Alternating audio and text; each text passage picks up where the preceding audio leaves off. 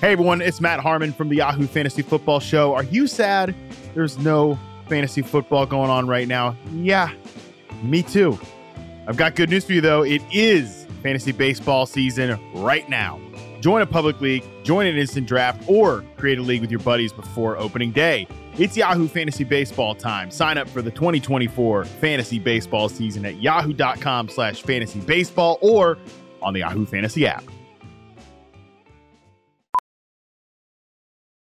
Ophthalmologist Dr. Strauss has seen firsthand how the metaverse is helping surgeons practice the procedures to treat cataracts. Cataracts are the primary cause of avoidable blindness. He works with a virtual reality training platform developed by Fundamental VR and Orbis International to help surgeons develop the muscle memory they need. The result? More confident, capable surgeons. And even more importantly, Patients who can see. explore more stories like Dr. Strauss's at meta.com/metaverseimpact.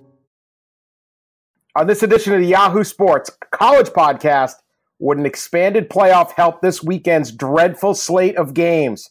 Should the North Texas fake punt be banned? Should a coach apologize for a 90-6 victory? And Pete sits down with Boston College coach Steve Addazio.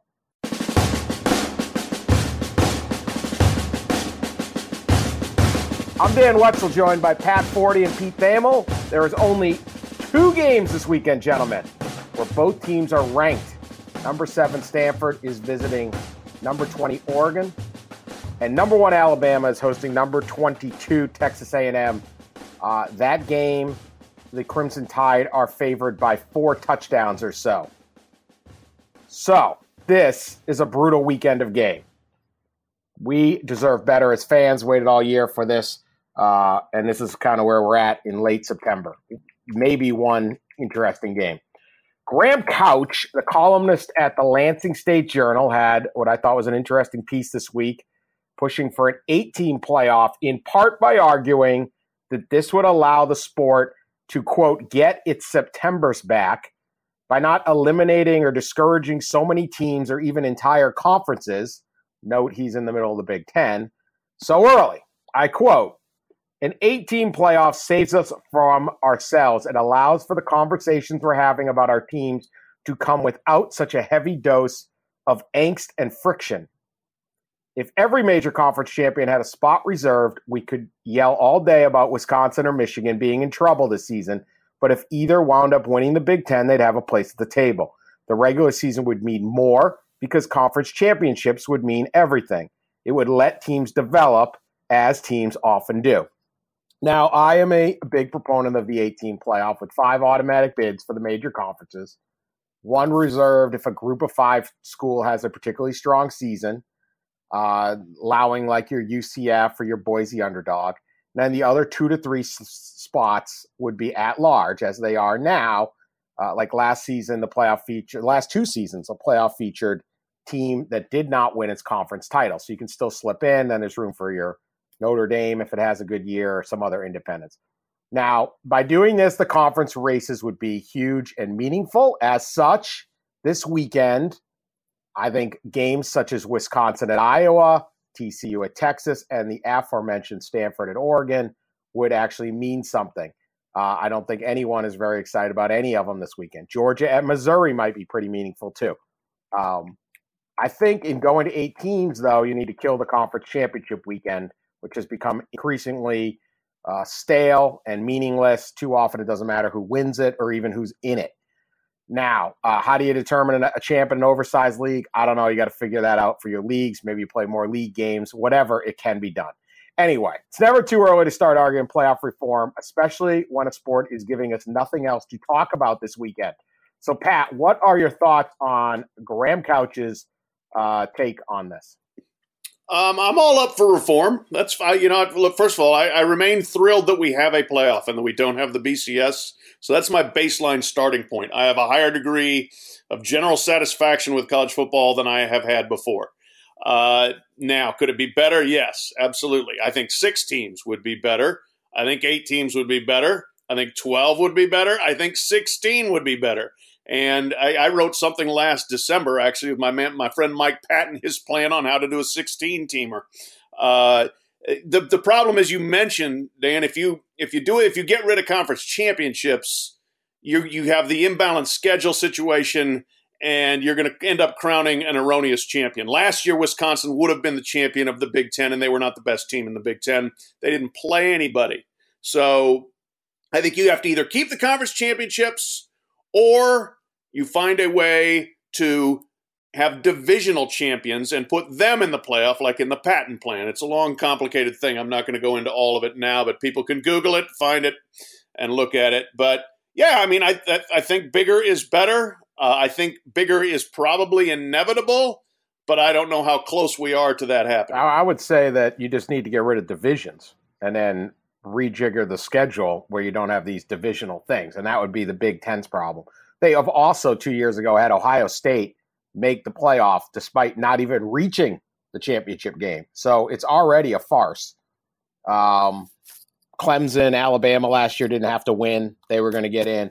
So I think it's a farce anyway. I think they got to get rid of these divisions, which, by the way, are kind of ruining the Big Ten to begin with because it's so lopsided and it can be that way. So you do that, and all of a sudden Wisconsin can't hide behind a lot of Big Ten West every day game or every year. They still can get luck of the draw on you could get the luck of the draw, but right now it's not working. So I don't know. Pete, do you think this would help, though, just increase interest in some of these conference races? I mean, we're out, last year, pretty much by middle of the season, every Pac-12 game was meaningless on a national stage. That could certainly happen again for one or two conferences. It just seems like we write off so many teams so early that you go into these things going, okay, what counts here? And none of the games end up counting. Yeah. Well, first I want to point out two things, Dan. One, you're drinking Fiji water, which actually costs more than the Busch Light you usually drink. So I think you're the only person in America who drinks more expensive water than beer. Wow. It's good water. My second is that I've realized that the podcast has just become like a subliminal vehicle to sell Death for the BCS back copies on Amazon for like $1.29. This is not true. No. So you can afford your Fiji water. I see right through you, Dan Wetzel. Look, 2025 is the year where right now, like the current contract for the college football playoff ends. So the question to me is, will there be change before then? Will they have to go in and rejigger the contract? Now, obviously, ESPN would jump up on the table and say yes, because more playoff games means more money and more ratings. It's really simple. The balance here that's really interesting is this. If you go to a model where the conference championship games, and they're not going to get rid of the conference championship games, Dan, there's too much money in them. There's more money in a playoff. More money in those first round games. That money doesn't all necessarily go directly to the conferences. They would if they were all in it. It would if they're all in it, but I don't agree with you that the leagues don't mess with my playoff understanding, Pete. I'm messing with my understanding of conferences liking money, okay? I'll get you more money. They told us all this crap before. Can't do. They're all lying. The SEC is not giving up the SEC title game, which is exponentially more lucrative than the Pac-12 title game. Yeah, but it's not more lucrative than the playoff. It's worth $12 million. It will be more, but you understand, we got in this situation where it took so long to get a playoff because all these commissioners are just clinging to their slice of the cookie. Nobody's like, oh, what's going to be best holistically? What's going to be best for the sport? Everyone's like, what's going to fill up our coffers the most? And that's where we are. You make the cookie bigger. You can make the cookie bigger, but the problem is the SEC slice of the cookie is way bigger than the Big 12 slice of the cookie, or whatever you want to have it.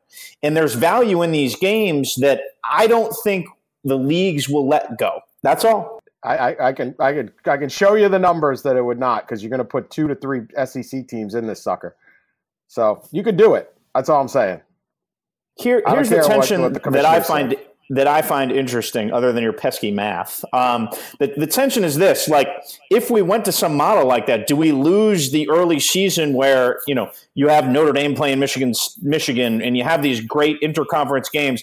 Texas USC, for example, this weekend on paper should have been a more marquee game than it was. You look over the years at some of the great like Ohio State USC games, and do we lose some of that early season magic because everybody would be so focused on just winning the league that they're going to play UMass 4 straight weeks? That is possible. That was certainly a problem with the BCS. Is what they figured out was the voters were too just all they cared about was record, right? So if you were undefeated, you had a chance. If you had a loss, you had less of a chance. So the best thing to do was just play nobody in the non-conference or try to do nothing. So we get the playoff committee, which is supposed to reward strength of schedule. They have been very uneven on that. They're really about protecting the establishment, of course, but they have been very uneven on that. And they could be better at making that statement and force better games. But would we take a step? It is better than it was 5 years ago, but do we take a step back with this? That is certainly possible. The thing is, you still have that at-large part of this. So if you want to put all your eggs in, we're going to win the Big Ten and we're going to play nobody, then, you can try that. But what if you do lose? You want to have that. If Michigan had defeated Notre Dame or Ohio State's got a nice win over TCU now, if they lose to Penn State, they still got a shot to get back in there. Plus, you have recruiting, you have different reasons to do this thing. You have these neutral site games for big money, so that is definitely a risk. But I don't think it would go too bad. I just kind of look at it like I've argued this all along. This playoff cuts out so many games and eliminates so many teams early that less games matter. Now, they always say, well, more games matter more, but really more games matter more because you'd have 5 conference races and you'd actually care if like a UCF is undefeated because they might steal an at-large spot. I'll tell you who would not be thrilled by that setup is if people start freezing out or minimizing the non-conference schedule, what happens with Notre Dame? Then Notre Dame might feel pressured to join the ACC. If they can't schedule people, you would like to think people would still like to schedule Notre Dame because the allure of getting them in your stadium is huge. But they might be on the outside looking in that sort of situation. Yeah, Notre Dame scheduling would be interesting. They have 5 games now with the ACC. They play Stanford, USC, and Navy every single year. That gets them to 8, and then there's 4 more they kind of piece together. I really feel like that's long. First of all, I don't think any commissioner cares what happens to Notre Dame. So I don't think that's really a big issue. I'm just looking at the benefit of the thing. What do we have this weekend? A slate of games that really doesn't excite too many people. No, I agree. It doesn't. It is not compelling, and I don't know whether it's completely playoff driven. I think the conferences could schedule better to give us a little bit more. But anything that I think would improve the college football regular season tends to be, one of the best of all regular seasons in any sport. And so anything that would add some luster to that without losing the postseason playoffs, would be fine with me. Dan, what's your math on the 8-team? How you'd let in a smaller school like your beloved Minutemen who are independent, or a UCF or a Boise? Like, what would be the metric to get them in the playoff? I remember there was a convoluted one for the BCS back in the day. I'm just curious. You leave it to the committee. I still believe in the committee. Okay. I think you kind of know when there's a decent team. I don't know, maybe they got to be in the top 10 or something like that. I wouldn't just necessarily give them one every year. There's some years they don't deserve it. I wouldn't necessarily tie it to you have to be undefeated because, let's say Boise went 12-1 or whatever they end up, and that game against Stillwater was lost on a Hail Mary, some great game or something. I don't like. Yeah. I don't.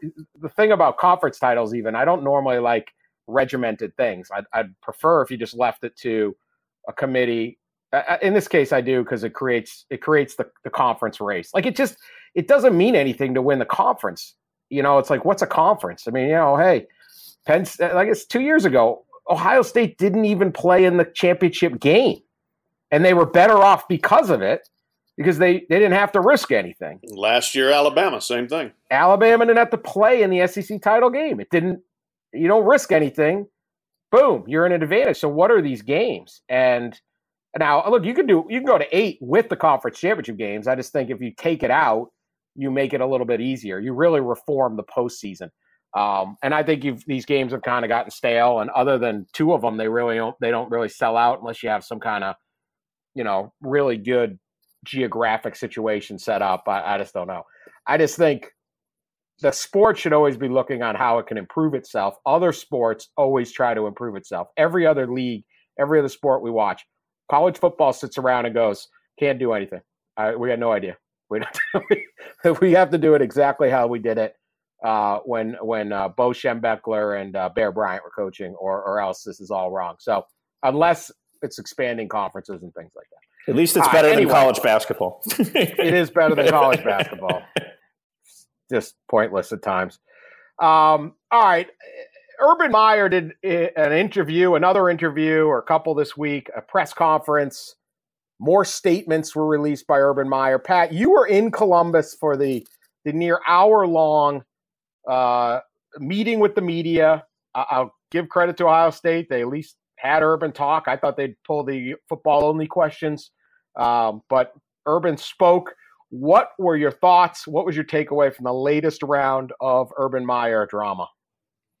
Yeah, I will give credit to Ohio State, credit to Jerry Emig, their excellent media relations director, credit to Urban for standing there for 57 minutes and taking questions. So, that it wasn't a rush, let's get through this as fast as we can and try to minimize what we're actually exposed to here. So good for them for that.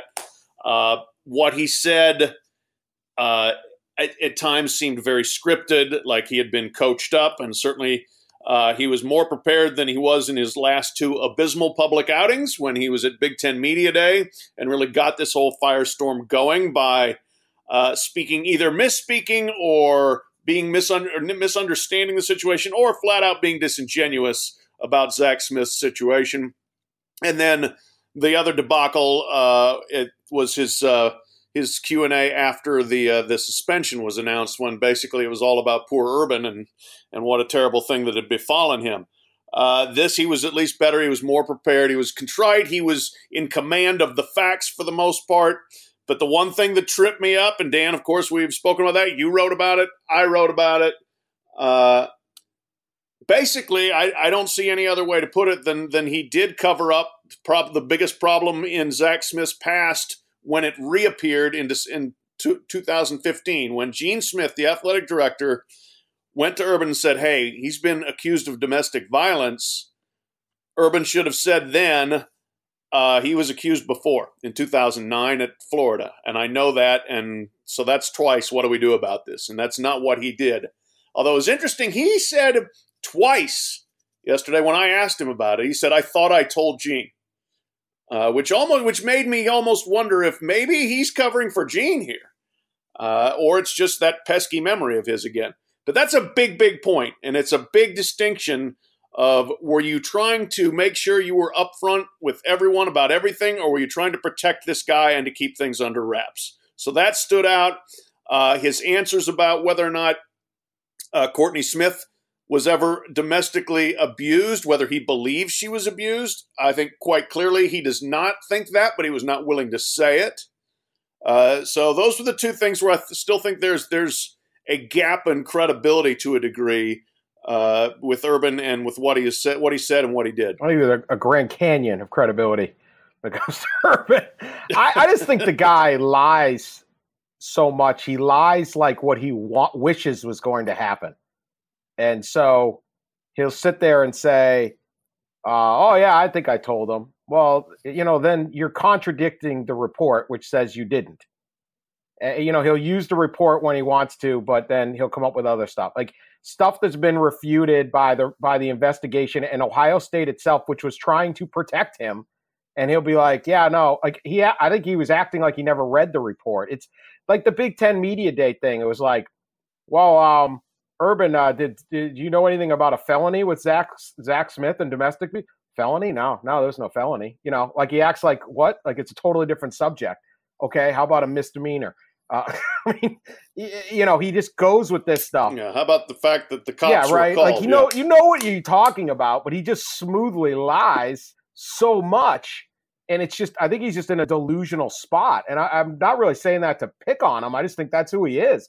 If you look through the years, I continue to be baffled about his ability to to talk about how he was this great judge of character in 2009. He has this great memory of everything that happened in 2009 when these people came to him and he didn't believe Zach did it and all this stuff. And it's like 2009, you had 31, you're in the midst of 31 arrests, not counting Aaron Hernandez. Like, you were surrounded by people who were breaking the law and you had no clue or concern. I'm not surprised you took Zach Smith's idea of it. I mean, with Aaron Hernandez, at one point, the police came to want to speak to Aaron Hernandez about a double shooting after a party in Gainesville. And Aaron, a double shooting. Pretty serious. Involving one of your players. And Aaron refused to talk to police, as is his right. And the case went nowhere. This would be a cause for alarm if someone you knew had the police come and say, I'd like to talk to this guy about a double shooting. Okay, this isn't like, I think he stole a pack of gum from the 7-Eleven.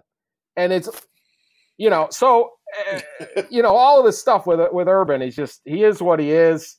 He's a heck of a football coach. I don't know how you believe anything the guy says about anything, but he's there to coach football, not to tell the truth. So I really think he wants to believe that he's this great fighter against domestic violence, and he never did anything wrong, and everything's great, and everybody else failed him. I think he really believes this stuff. He just has a ability to lie about so much or misrepresent stuff and act dumbfounded about it. What do you think, Pete? Well, I think the domestic violence point is interesting because that was the one thing he must have said it, Pat, in the thing 6 or 7 times yesterday. I have not, ever endorsed domestic violence, et cetera, et cetera. So I think if you spin this situation forward, what Urban Meyer has, he probably has 5-6 years left at Ohio State at the most. If you look at his age, he has an unbelievable opportunity right now to make a huge impact in that space. And if he dedicates the time, the pulpit, the resources of himself, his wife, their stature in the community in Ohio State to that, his words clearly have not done him any justice. His first 2 press conferences obviously were disasters. He was okay yesterday, I guess I would say. But here's the thing. Now you have this opportunity, you have this spotlight on you. You've been intertwined into this issue. Can you use that to make a difference in Columbus and beyond in the domestic violence issue? And I think his actions could eventually match what he says his words were. Yeah, we will. We'll see on that one. But you're right. He could try to do something, donate money, raise money, whatever. All right, North Texas had the play of the weekend when it had punt returner Keegan Brewer act casually as he caught the punt like he had waved for a fair catch. Only he hadn't waved for one. The Arkansas players who were running down, their gunners, fell for it, began walking off the field, which allowed Brewer to race down the 90 yards for a touchdown. It was a very cool play. North Texas special teams coordinator Marty Biagi actually met with the officials before the game to let them know the trick play was coming so they wouldn't be fooled and inadvertently whistle the play dead and screw everything up. That is unusual, I would think.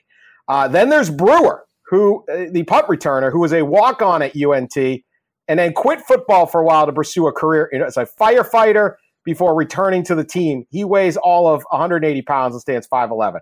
Great stuff. It's what makes college football fun, except I hate doing this, but what if Arkansas wasn't fooled and a Razorback absolutely lit Brewer up legally and inflicted Lord knows what damage?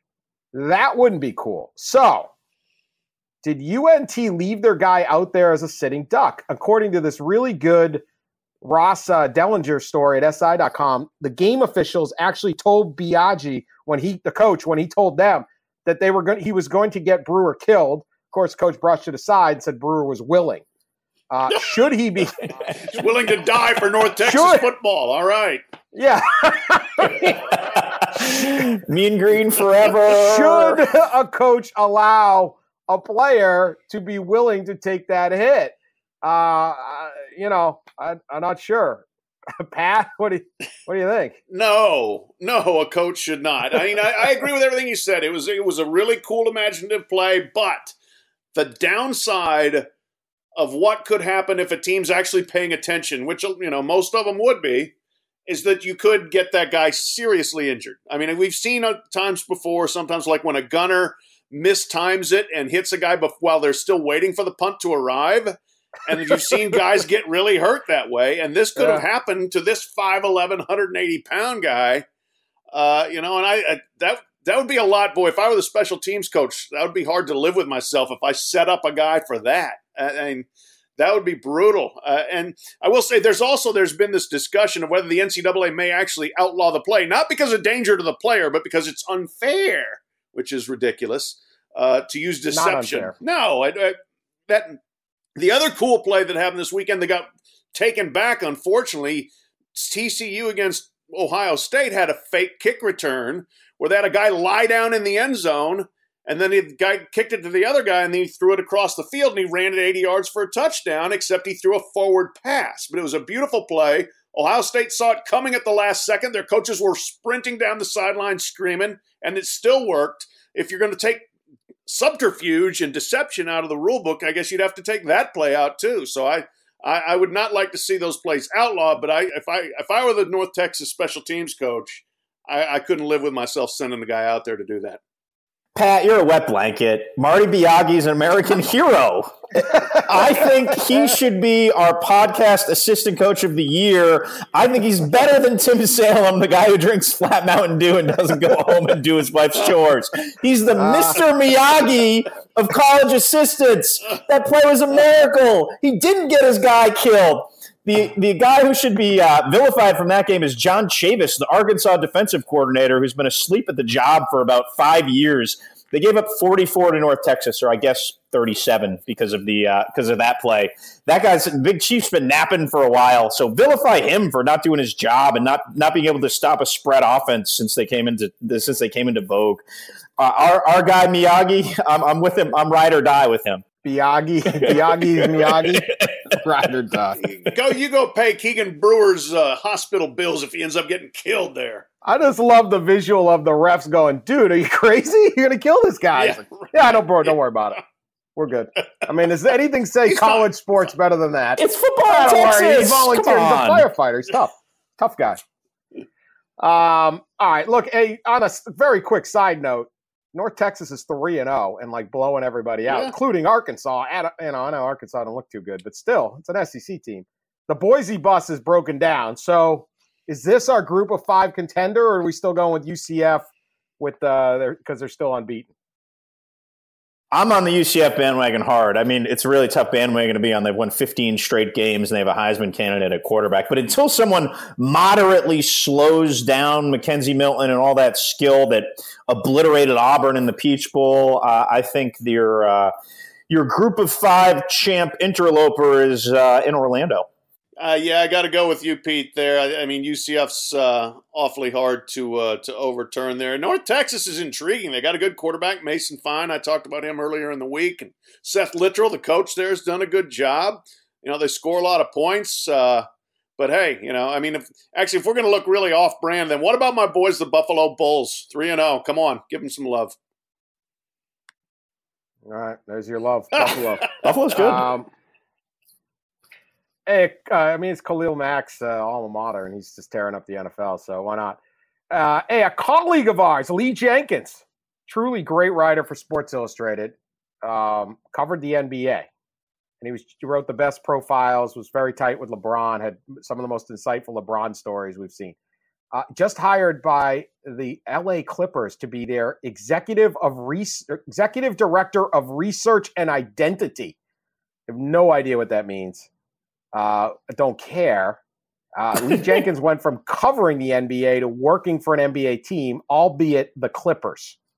So it's like G League plus, but still, he's in there.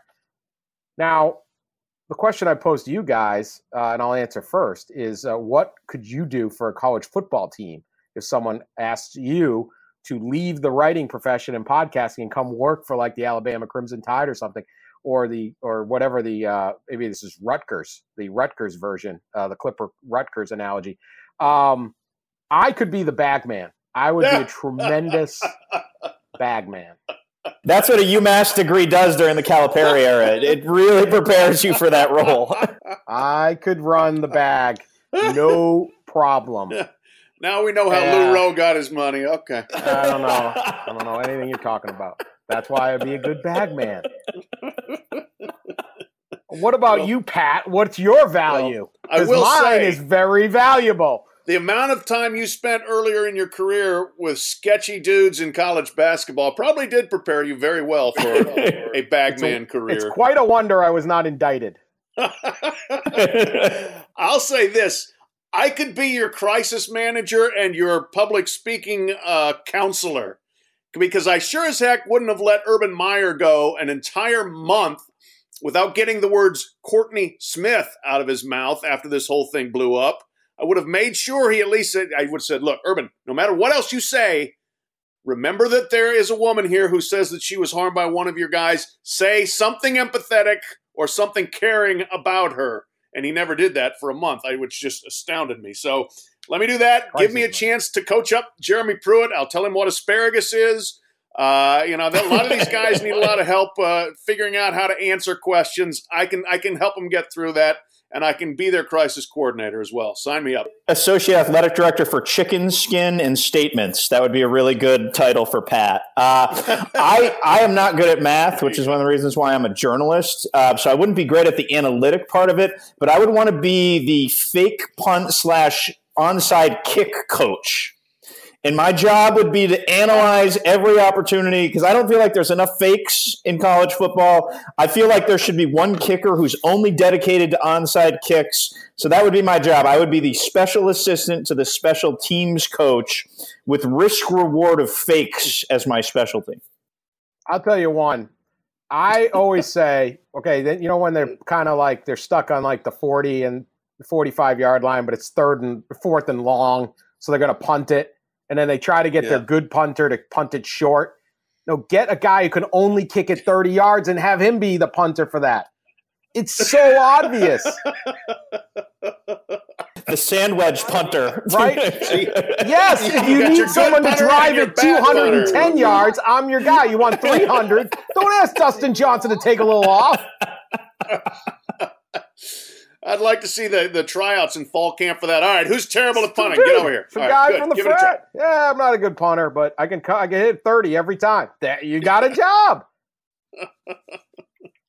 All right, last weekend, South Dakota State, the Jackrabbits, baby, defeated Arkansas Pine Bluff 90-6. 90 for South Dakota State, 6 for Pine Bluff. This is a true story. Side note, people often ask me if there's one game I didn't cover that I wish I did, what would it be? And I always say Georgia Tech beating Cumberland 222-0 back in 1916, because what the hell? Who wouldn't want to watch that? Just to see what it looked like. I also would have known the outcome, and I would have bet the house on Tech covering. So they were laying 175. It was you had to have. You really gut up on that one, but they took care of it, man. Everyone was happy that day. Anyway, 90-6. South Dakota State gained 926 yards. Only Davidson, which gained 964 in beating a Division II school this year. They had a 91-61 game in football. Davidson and somebody. That's a basketball score. Not a bad, that's a pretty offensive basketball score. Steph Curry was playing. The second all time. Yeah, that was a Steph Curry. Also of note, South Dakota State's kicker is named Chase Vinatieri, Adams' nephew. He went 11 for 12 on PATs, and he put in a full day. Anyway, classic beatdown. This is not the biggest one. Obviously, we had the 222-0. Back in 1968, Houston defeated Tulsa 100-6. You gotta go for. This is my thing. You got to go for 100 if you're up near there. So people getting mad at Kobe for still shooting late. No, you got to do it. Last year, Division III St. John's of Minnesota defeated the College of St. Scholastica 98-0. What? Anyway, SDSU coach John Stiglmeyer apologized immediately after the game for letting it get out of hand, and said he wished he had been more respectful of Pine Bluff. That included the last touchdown, which I guess is like fifth string QB was supposed to run it, but instead he threw it and it went in for a touchdown. So here's the question: should he apologize? Now, in full disclosure, I once coached a U8 indoor soccer game where we won 32-0. So I think my opinion will be obvious on this. But Pat Forty, should Coach Stegelmeyer have apologized, or is 90-6 fair game? Well, it's great to be on a podcast with the Steve Spurrier of U8 soccer. That's nice that you were running it up on small children. At least you're running it up on small children with small children. So that's small children were running it up on other small children. Okay. He delivered bags of gummy worms instead of bags of cash in training for his job. We had a PED scandal later, It's... No, I generally speaking, I'm not one to get bent out of shape over quote unquote running it up or not running it up. If you're out there playing, you play to do the best you can, and if you've got your best player still in the game in the fourth quarter of that game, that's a bit of a problem. But people get way too sensitive about this stuff in college athletics. I'll give you a quick swimming comparison. What they do in dual meets in college is basically once one team gets enough points to guarantee they're going to win, they declare that they're going to swim exhibition in the rest of the events, so it doesn't look as bad. Well, Stanford last year, women's swimming won 93 out of 98 individual events. They could have beaten everybody like 3 million to nothing if they wanted to, but they don't do it that way, which I think is a little oversensitive, like I said. My problem is, in this instance, don't schedule teams that you're going to beat 90-6. You know what? Go pick on somebody your own size, play a team of commensurate ability, and then if if they have the same number of scholarships and they're in the same level as everything with you, then score as many as you want. I feel like the Jackrabbits should have gone for 100, Dan. Yeah, me too. I actually interviewed Coach Stegelmeyer last year because Dallas Goddard, the tight end who went pretty high in the draft, was on South Dakota State. South Dakota State has Mike Daum, the really good players, led them to a couple NCAA tournaments. I'm all for the Jackrabbits doing what they're able to do against the opposition. I'm not gonna cry for whatever direction of Arkansas. Pine Bluff. That they pounded back in. They both signed up to play the game. I'm sure Pine Bluff got a nice $75,000 check for it. And you'll get no tears here. Yeah, no, you got to go for it. I mean, if you're willing to play the game, you're willing to fall into that. And that's kind of the deal. So go Jackrabbits. That's my team of the week, 90-6, although no apologies necessary. Vontae Davis is in the news this week. Former Illinois Illini, was playing for Buffalo Bills in his 10th season when he decided to retire at halftime of their game Sunday. Pretty funny story, of course. Just up and quit. Said he wasn't physically able to play, so there was no reason to continue. I kind of understand his reasoning. Some Bills fans are up in arms, but many Bills fans also quit in the game at halftime. It was half-empty stadium, and there was literally a video of some Bills fans getting out of their car and fighting at a nearby toll booth during the third quarter of the game. I loved Bills Mafia. Sometimes you just got to throw down in the exact change lane. This is why you got to get speed pass. This is why you got to, it's a pretty good video. I encourage everyone to look it up. One guy fought like 2-3 dudes. And this did not look like a tough guy, but he scrapped.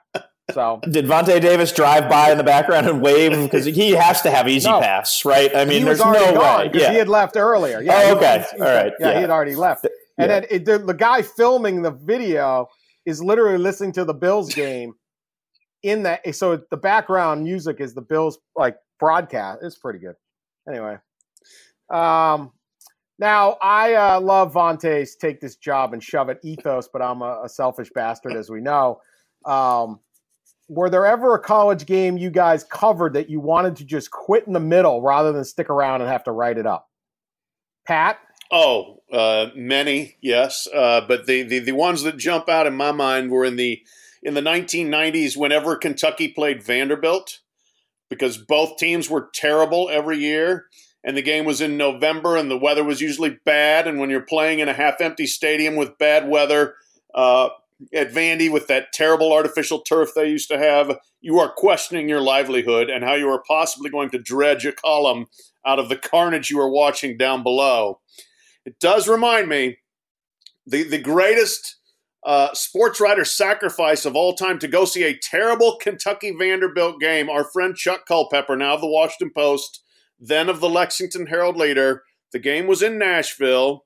He was driving from Lexington to Nashville, about 3 hours probably. Between Bowling Green and Nashville, about an hour apart, his car breaks down. Chuck, at that point, he's got an out. He's got to get out of jail free card. He does not have to cover this game. His car is broken down. What does he do? He calls a cab and pays like $200 to cab to the game, which was just completely misplaced priorities. But the kicker on that is that Chuck was so thankful to the cabbie that he gave the cabbie as a tip the title to his car broken down on the side of the road. And the kicker to the kicker, Chuck has never had a car since then. 20-some years without a car. Unbelievable. Great American. Wow. He gave away the car in rural Kentucky. Yes. And how about this guy who decided as a career choice, I think I'm going to try to be a cab driver in rural Kentucky. Yeah, right, in Bowling Green. Huh.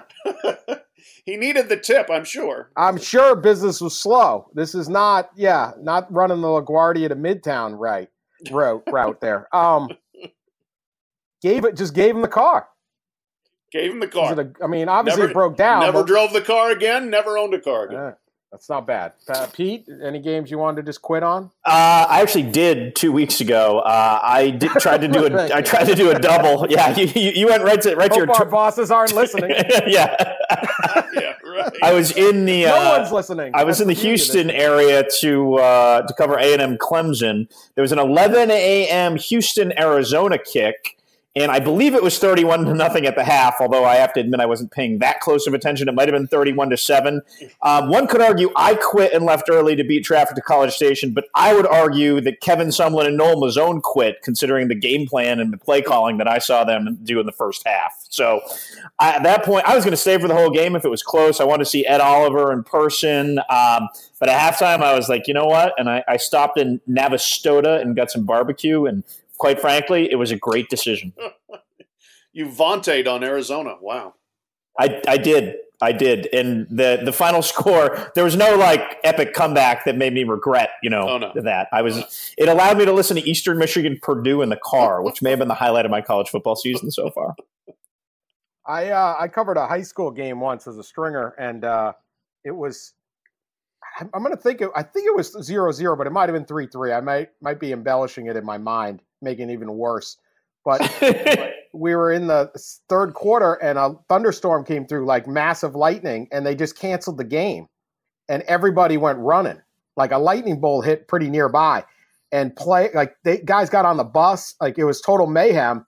And then I'm sitting there, and I got nothing to write because there's no action in the game, and I have no one to talk to. Like, who were you stringing it for, Dan? I think I was working for the Detroit News at the time, but anyway, okay. It was probably the Detroit News. I was totally screwed. So I had to come up with something out of that one. The one I really kind of quit on was the Bama Notre Dame national title game. You sure did. X number of years ago. Much like the Notre Dame, it was over. I've never seen a football game that was over in one play. It was like the Alabama offensive line just moved the Notre Dame defensive line like 6 yards the first play, and I was like, "Oh God, Notre Dame has no chance in this football game." Like did that, and then they lined it up and did it again. It was like maybe they had bad grips on their feet or something. I mean, I don't know what happened. That was a massacre. So I wrote my column in the third quarter, and that game was famous because Brent Musburger started salivating over Catherine Webb. So I decided to file my column in the third quarter of the game and just have them fill in the numbers. And then I went looking for the lovely Ms. Webb in the stands and eventually interviewed her about her star-turning night. I broke it to her that she had become extremely famous because she had a cell phone. And like at the time she had like 500 like Twitter followers. And then every time a new person followed her on Twitter, she'd get an email. And so she realized something had happened and people were texting her, but she got like 80,000 emails because she gained all these followers in like instantaneously. Like LeBron James followed her for a couple minutes there. Like he was trying to slide in there, and it drained her battery so quick her phone died. So she's like, what happened exactly? Like she's trying to get the story. I'm like, well, Brent Musburger. It's a very awkward interview, but I quit on the game and went and found her, which was a much higher read column than that. And then 3 weeks later, she was covering the Super Bowl. I saw her at the Super Bowl. She was already working, still star turn. She made it to the Super Bowl much quicker than my career did. I don't know why. Whoever could have picked Notre Dame to win that game, Dan? Do you know anyone who picked Notre Dame to win that game? That wasn't me. just wondering if anyone here did. I had the Tide. Moving on. No, I may have, but yeah, it was truly, that game was over on the first play. But I do remember very distinctly Dan turning to me in the press box and saying, "This is terrible. I'm going to write Catherine Webb." And I was like, "Really? Okay." So because after that, I was like, "Well, I guess so. Why not?" And then, yeah, that thing got read like crazy. And I don't think my game story on an absolute massacre got read very much. Yeah. Well, I found I had to find her. That was the thing. That was the hard part. I did write a column like typical. This is every college football writer's done though. Well, that Nick Saban's really awesome. Like nothing. I have nothing to add. I'm just going with that. Yeah, Catherine Webb, one of the more eventful. But yeah, that was one of the worst games I've ever covered. All right, Pete sat down with BC coach Steve Addazio. And I believe you guys talked Italian food. I believe you talked building up Boston College. Eagles are playing pretty good. They got some Heisman candidates doing well. So you recommend this interview, Pete? I do. Eagles ranked for the first time since 2008. And if find someone who loves you like Steve Addazio loves eating Italian food in the North End. That would be my advice. Lemoncello's in the North End last year before that's his spot. Spoiler! For a UFC card last January, and Mike Vrabel was there, and he had just gotten hired to be a Tennessee Titan coach. It's like a football royalty inside Lemoncello's, which is not a very big place. So Vrabel's kid plays for BC, so there might be a tie there. Yeah, so good stuff. Italian food, at least. We'll discuss that. All right, here's the interview. Welcome to the Yahoo Sports College Podcast. Pete Thamel, senior reporter for Yahoo Sports, here with Steve Addazio, Boston College head coach, in Steve's office here in lovely Chestnut Hill, Massachusetts, looking out over the new football facility over at BC, the new practice facility that just opened in August. Eagles are 3-0 this week, headed to a tough road date with Purdue. Steve, I'm going to start with a little big picture offense for you. Right now, your team is number 28 in snaps in offense. You've scored 39 points a game since you inserted A.J. Dillon, your Heisman candidate, as a starter about the midway point of last season. And a lot of this macro change in your offense and production can be pinpointed to, obviously, A, very good players, but B, a very succinct schematic shift that has BC here. And I'm wondering if you can step back with me and walk me through how you decided to go no huddle, pro style tempo, which is a unique thing that you picked up along the way, envisioned, and then installed 2 years ago. Yeah, Pete. Well, for me, this concept, when we were at Florida, when I was with Urban, we had talked at length about, the up-tempo, the no-huddle, and the ins and outs of it, and the strengths and the weaknesses. And I can tell you, we were very intrigued every year and would look into it. But what really caught my eye was when we were preparing for the national championship against Oklahoma. And our defense was preparing. Kevin Wilson, Bob Stoops, the head coach, Kevin Wilson was the coordinator. And they had the ability. They were running out of a 12 personnel group and 11, but a lot of 12, which is 2 tight ends.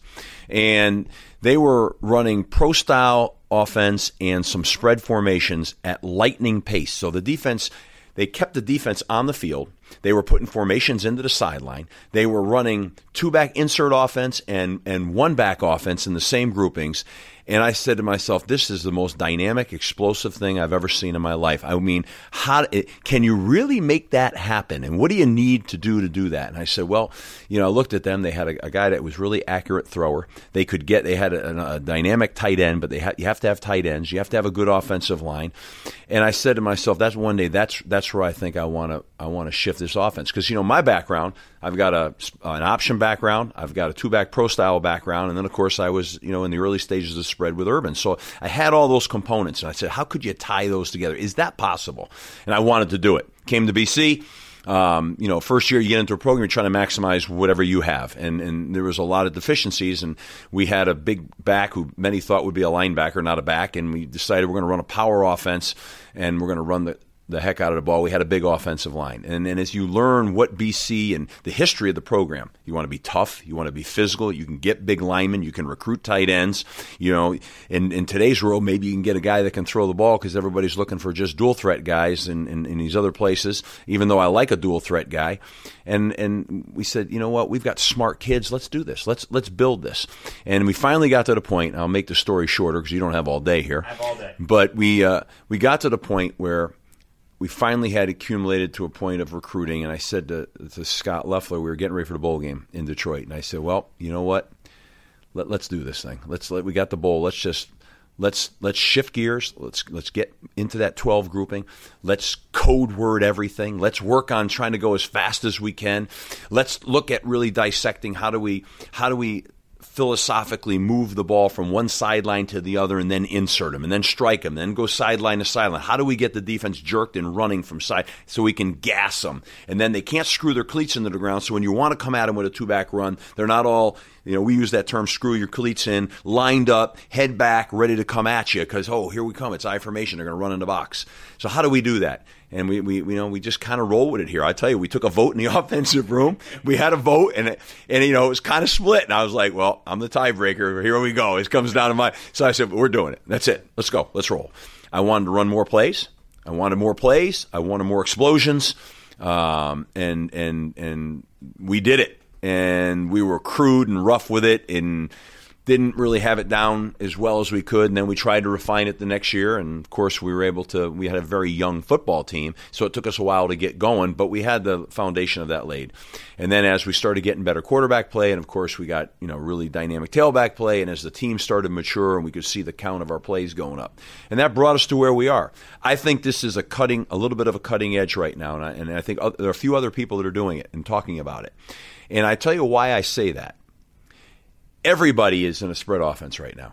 Everybody. And, that's usually the time that something new starts to come around. Furthermore, the pros a lot of people are talking about how the quarterbacks aren't coming developed enough in the drop back game, and, and linemen, aren't developed enough in multiple gap schemes, zone scheme, protections, and we can sell that. So that kind of helps us too. Let's be different schematically. Let's be different in our approach to recruiting, and so that brought us here. And now we're off and running this year. Honestly, I felt like in this past game we didn't run enough plays. We actually slowed down a little bit, and so we caught ourselves because we started almost maybe trying to have some more checks and things like that. And I said, you know what, we got to go back to where we were, and we're going to go back and try to really ratchet this thing up because we played a team that actually was going faster than we were on Thursday night. And our defense was on the field for 104 snaps, and I saw the stress of that on our defense. And I said to myself, no, we're going to go ratchet this tempo back up again. So that's what we're working on right now, because if you're not careful, sometimes you drift away from the core principles that we had set up for what we wanted to do, and we're going to go back to it. So walk me through the morning of the Quick Lane Bowl, December 26, 2016. You have basically shotgun installed this thing in 3 weeks. You had to recondition your team in that time to play this many snaps. You're coaching against DJ Durkin, who you'd worked with over the years and know pretty well. And walk me through the anxiety that morning and then how it worked against Maryland, who clearly wasn't expecting you to come out with a completely different scheme. Yeah, I mean, I can remember looking at Scott looking at me, and we're like, okay, here we go. It's kind of like, oh, boy. You got a fair enough amount of pressure on you to begin with. Let's just add it in here. But, there was definitely some angst. But we came out firing. And you know what's interesting? The kids, they were, like, bought into it. Like, that's what got me. I said, you know what? The kids love this. They love it. I mean, it gave us a renewed spark. I mean, and we got gassed. In that bowl game, we were gassed at halftime. We had never run that many plays in the first half, and we were in there like, oh, my God, we got guys cramping and the whole bit. But the kids loved it. They're like, we got to go faster, So, I think it's like anything else, too. You can have sound reasons for why you do things, but the biggest thing is the kids got to buy into that, too. You know what I mean? And they bought into it. And they had a lot of trust and a lot of faith. So that kind of gave us that, that spark, that you're like, what, we're doing the right thing. Let's roll, Don't worry about it. Well, it's one thing to try to be like Oklahoma in 2008. It's another thing because they had Sam Bradford and Jermaine Gresham, who ended up being pretty good players. 2 weeks before that Quick Lane Bowl, there was I would argue the biggest verbal commitment of all the recruits you've had in your 6 years here at Boston College, and that was A.J. Dillon, flips from Michigan to come to Boston College. He's obviously trending towards being a Heisman candidate this season. He's fifth in the nation in rushing right now. Since he became a starter last year, I believe he's the nation's leading rusher overall.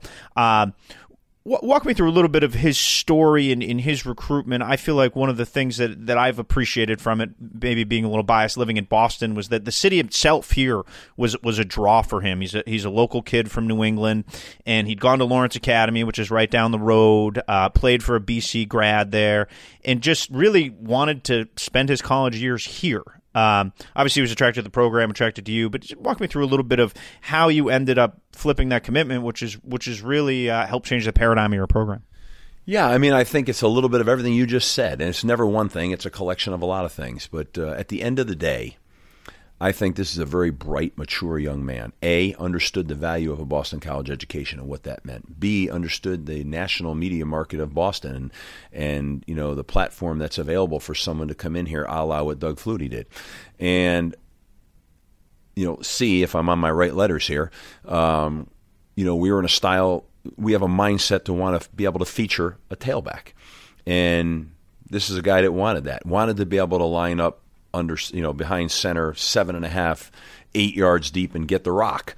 So that was appealing. Grew up in Connecticut just like I did, and, was a Northeast guy. And like you said, I think really had an affinity not just for Boston College, but for Boston and the whole culture. So I just think it was one of those things that just kind of all came together, And he says, I can go to another place and be, one of all these guys that are recruiting, or I can come in here and I can make a major impact, and be in the right fit. And I think, he's, since then has said, this is really the right fit and a great place for me. And I think he had a chance to be a Northeast New England guy to kind of be in his hometown, so to speak, and be a star. And I think it's awesome. And I mean, it's self-serving for me to say that, I guess, but I do think it's awesome. I'm a Northeast guy, so like I can appreciate that. You can appreciate that. It's pretty cool. And it's not like we're not playing one of the most elite conferences in the country. I mean, we play as good a schedule as anybody in America. He's in the right offense, and he's got Boston and the national media of Boston. People say, oh, Boston's like a pro sports town. It's a sports town. And at the end of the day, if you're a marquee player, look what happened to Andre Williams. He goes from not even being a true starter to being wherever he was in the Heisman as a finalist, fourth. And how many months? A season? What can this kid do?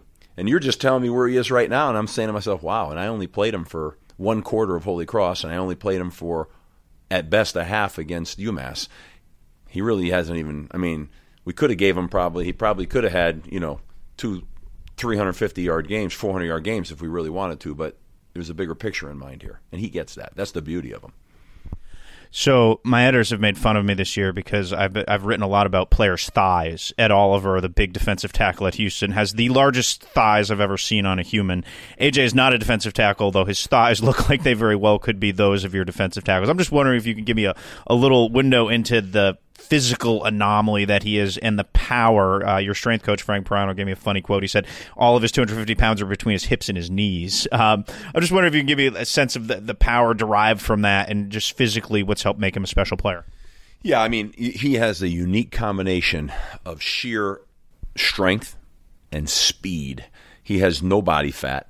And his legs, his thighs, his legs are just huge. I mean, and they're he's big, fast, and strong, but he's thick, and he's got good athleticism. I mean, he has great hands, and he's super intelligent. So I mean, he's got all these things coming together. But physically, he might be the most impressive guy that I've been around in my career. I mean, you know, like I got a phone call out of the blue last week from Earl Campbell. In fact, I got to give AJ his number. Earl just wanted to reach out to him because he said, you know, he's heard so much about this guy that people say, you know, remind them of him. I said, well, that's pretty high praise right there. So, yeah, he is a unique guy. His numbers, his sheer numbers are unique. And, you know, he takes a lot of unbelievable shots now. You're talking about, here's what's different about him. As a running back, I see very few guys that, yes, he's got moves, but every run he's driving piles. Like, he's not a guy that, like, you know, rocks one guy and he'll get hit, and all of a sudden there'll be 7-8 guys on him, and he's dragging them. And what I've come to realize is for him, that's really physically exhausting.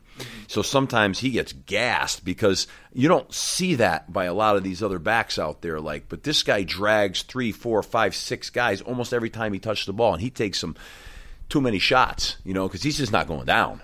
I mean, which is amazing. He's got that kind of balance that he can take some of the shots, stay on his feet, and then just it's like you know, being pelted by snowballs. You know what I mean? So you know that concerns me a little bit, but it's impressive to watch. Thursday at Wake Forest was impressive to watch. Your offense put up 41 points. Anthony Brown, your redshirt sophomore quarterback, threw 5 touchdown passes, and I really thought that game offered a window into what you could become on offense. When they sold out for the run, Scott Loeffler had answers calling plays. You have some dynamic young skill and veteran skill there. Again, balance isn't the sexiest thing to talk about in football, but I'm wondering if the snapshot of 41 points on the road in an ACC game with a dynamic quarterback throw game is a little portrait of what you could become, Steve. Well, that's what we hope we're going to become, for sure. I mean, that's what we envisioned, that we would have an offense that could have balance within this tempo and within these multiple formations, that we wouldn't be one-dimensional. And we have a back that people, you know, have to take notice of. And in order to stop this back, they're going to have to load that box at times. And when they do, they're vulnerable, you know, to what we can do with our receivers and tight ends. And so that gives us the opportunity to have balance. And we have a guy at quarterback that's very accurate. He's and he has a great football mind, and he's going to be a heck of a player. Like you said, he threw for over 300 yards the other night, and we've seen that steady now. He's growing into it. He's only just beginning. I mean, he didn't get to complete his season last year, and he was on a run at the end of last year. So I think we have a talented guy there. I know we do. And so I would envision that we should be able to really keep our balance so that, you know, we have answers. And that's what you need. You have a talented quarterback, a good offensive line, a super talented tailback, and a bunch of skill players around him. Good tight ends, too. We'll flip to the defense quickly. Both of your ends look like they'll project as NFL draft picks. Your nose tackle may, too, but both your ends, especially Wyatt Ray, had 4 sacks at Wake the other night, and obviously Zach Allen is square on the NFL radar as a potential first-round pick. He got a really high grade and chose to come back last year. They seem to me to be the fulcrum of that defense, which played well. 2 special teams miscues probably gave Wake Forest 2 touchdowns in that game. I'm just wondering what you've seen out of that side of the ball. And it does seem like you have good balance in terms of both sides. Yeah, I mean, we have 2 marquee ends. I mean, I'd say we have 2 as good as any 2 ends in college football out there today. That's for sure. We have a first rounder and another high draft pick, and then as you said, Ray Smith inside is going to play pro football. I mean, at linebacker we can run. We have speed at linebacker and depth. See, we don't have the same depth at defensive end, but we have depth at linebacker. And in the back end, we have, 2 NFL safeties and a corner, who's 2 corners, one young and one that's not so young that, are pretty talented. So we have the pieces on defense. We have playmakers on defense, and we can run. And we have some playmakers on offense, and we can run. We're not a slow team. How have you seen the ACC fall out so far? It's been a really, really interesting, some sort of potentially seismic shifts again in the small sample size. We have a quarter of the way through the season. I'm just wondering, especially in your Atlantic Division, you were a little bit, I think, yesterday, like the rest of us, watching college football at home on a Saturday because you played on a Thursday. How have you seen the ACC play out so far? Well, it's different every year. Every year it's a different landscape. But, I see, you see the marquee team, Clemson, still the marquee team. I mean, each league appears to me to have a team that is, kind of a clear-cut marquee team. And then what I think you start to evaluate in the leagues is, is the bottom up or down, and then kind of the middle's kind of the middle, and then how many of those middle teams end up stepping up to be a little bit more of an upper echelon team underneath that elite team. And I think you're seeing that play out across the board in the Power 5 arena right now in every conference.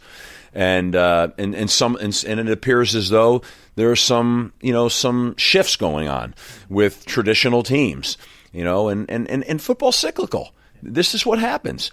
We just came off a historical run in the ACC.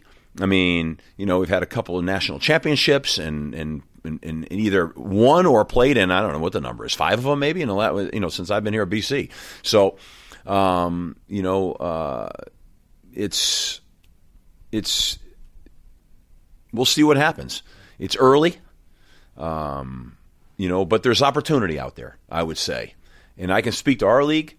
In our league, the bottom of the league what was the bottom of the league is not the bottom of the league. And I think there's, we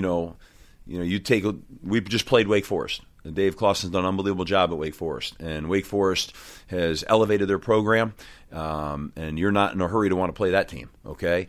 And Dave Doran at NC State, last year you saw evidence of that program, with the elevation of that. And then Duke certainly was on course. I know they lost their quarterback, but, and so forth and so on, right? So it'll be interesting. I think the next 3 weeks you'll start to really see the thing sort itself out. Syracuse had a big win.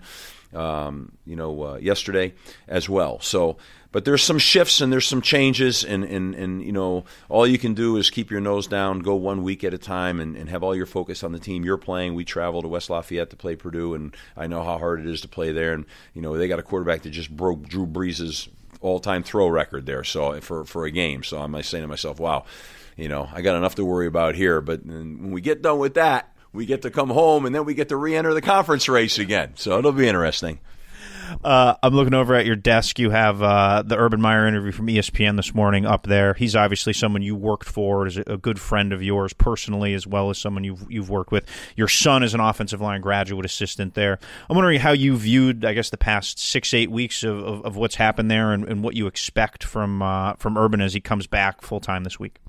Well, I mean, first of all, you're talking about, not just because he's a close friend of mine, you're talking about arguably one of the best, if not the best, college football coach or football coaches in the country. And, you've seen a testament to this program right now in terms of what they've done in the first 3 weeks of the season, is a testament to how he's built that program. He's an incredible guy, and he's incredible on a lot of fronts. First off, as a football coach, he's meticulous. He is a guy that can run every machine in the shop. He is a guy that has his eyes on everything. He understands the makeup of the team, the chemistry of the team. He understands the makeup of the staff. He knows how to push all the right buttons. He knows how to make all the adjustments. He knows how to ask the tough questions. He knows how to push people in the areas that they don't want to be pushed. Those are all the ingredients, right? He's one of the most elite recruiters I've ever been around. He can evaluate talent. So he's built a real program. So here comes a fantastic staff that they have, and I'm just fortunate my son gets to be a small part of that. What a learning experience, But, you're talking about Ryan Day and Greg Schiano and Kevin Wilson and Larry Johnson, and you can just keep going on and on here. And that staff, tremendous staff, took a program that Coach Meyer built and recruited, and just like a lot of guys that have worked for him have gone on and had success. They had great success with that program, which is a tribute to everybody involved in it. And the other thing that Urban possesses is he's a tremendous person, man. I mean, I wouldn't be where I am today without him. People sometimes, not everybody understands the whole person, right? And the whole person there is a family man, a husband, a dedicated husband, a dedicated father. And this is a guy that loves kids. He loves players. He's so into, I watched him just loving on guys like a parent would and riding the emotional roller coaster of when it goes well and when it doesn't go well. And I've watched that to a point raise havoc with him because he's so emotionally vested. And I don't know how many people really realize all that. He's a special guy. He is a special guy. I mean, I love him, and I'm so thrilled for the fact that he's back and he's doing what he loves and what he should be doing, and he's back with his team. And I'm so happy for him, and I'm happy for Ohio State, and they've got something great going on there. We always like to close these podcast interviews with some lighter pop culture-ish kind of questions, and we know your affinity for Italian food here in the city of Boston, where it doesn't get much better. If any of our listeners are going to come into town, maybe for the Clemson game or the Louisville game later this season, give them 2 or 3 of your favorite stops in the North End and beyond here. Well, my first stop is Limoncello. I'm a big Limoncello guy, and I just love it because I'm definitely a meatball aficionado. I love meatball, the right kind of meatball. And what part of Italy your family comes from and the way your grandmother or your mother cooked, there's a big influence on what you like. It's not a slant towards anybody else. It's just what you're used to. And I like the gravy at Limoncello, and I like the meatballs, and I love the family atmosphere, and I love the pasta. They make a homemade rosetta, which is out of this world. So if you don't go in there, then you've missed the boat. And I got no stake in anything. I'm just telling you, that's what I do. I love to go to Modern Pastry, and I love to eat at Modern. And if you want something different, you want to go down the Seaport, you go to Strega down there, which was just fantastic. I mean, that was equally awesome. You get a zuppa de pesce that'll melt in your mouth. So one of the beautiful things, Pete, is, first of all, how you stop, like for me, being staying underneath 300 pounds around here is really difficult, but one of the beautiful things is the food. What do you want to eat? What do you love? I mean, it's everywhere in Boston. You want Italian, you want to be in the North End, that's going to change your life, right? I mean, what do you want? You want the best pastries in the world. I mean, like you've done it. Go down, have a great meal wherever you choose to go, and then take a walk and get a pastry and get an espresso and walk around down there and just, feel the whole vibe. It makes you feel good. I mean, I can't imagine a better place to be than the North End in Boston. And then if you want to do a 360 and you want to go to Legal Seafood, and be on the water down there and feel that atmosphere and just and eat unbelievable seafood. I mean, how great is that? I mean, how do we do this? Like, you're in shape, you're lean. I lost some weight, but I'm fighting it now. It's hard, What about a bonus Cape Cod recommendation for vacation listeners? Well, I live in Dennis, but one of the places you and I have seen each other out there. I actually really like to go to the Ocean House out there. I'm a big fan. Problem is, I can never get in there. I mean, you probably know somebody. I know nobody, but I love going there, and I love the view out there. And you and I have been out there where they have the outdoor bar and stuff. It just makes you feel like $1 million, and I think that's a great place. Or you go to the Imp and Oyster down in Chatham. I love that too. Where you go out and Chatham's Bar Inn, and you sit out there on the deck under the veranda, and you have a couple of appies and a couple of cold drinks, and you look out there. It's pretty special, right? Makes me want it to be summer again, Steve. Yeah, me too. I tell you what, you live your life in that month down here, and you feel like $1 million. Yeah. Good. Well, BC 3-0 heading to West Lafayette this week. We thank Boston College coach Steve Addazio for joining us on the Yahoo Sports College podcast. Thanks, Pete. Great being with you. All right, good stuff, Pete. That was pretty good. Good Boston Italian food talk. All right, please, everyone, subscribe and leave us a review, a positive review. If you have a negative review, do not leave that review. If you're listening this long and you have a negative review, you are a weird person. Okay? I don't know what you're doing. I want to hate. the counter. I'd like to hate listen podcasts for an hour. I mean, everyone's going to have their own hobby. We're not here to judge. But what the hell? So leave us a positive review. It really helps us out. This thing doesn't cost anything. Do a little work for us. Share on social media. Help us find some listeners, more listeners. We're booming. This thing's actually doing all right. So also, when you subscribe, after you put down your positive review, you will not miss later this week's Race for the Case, the picking between Pat and Pete, where someone's going to get beer at the end. And you won't miss the Overreaction Podcast Monday and all of the good things we have going on here at the Yahoo Sports College Podcast. Talk to you guys later.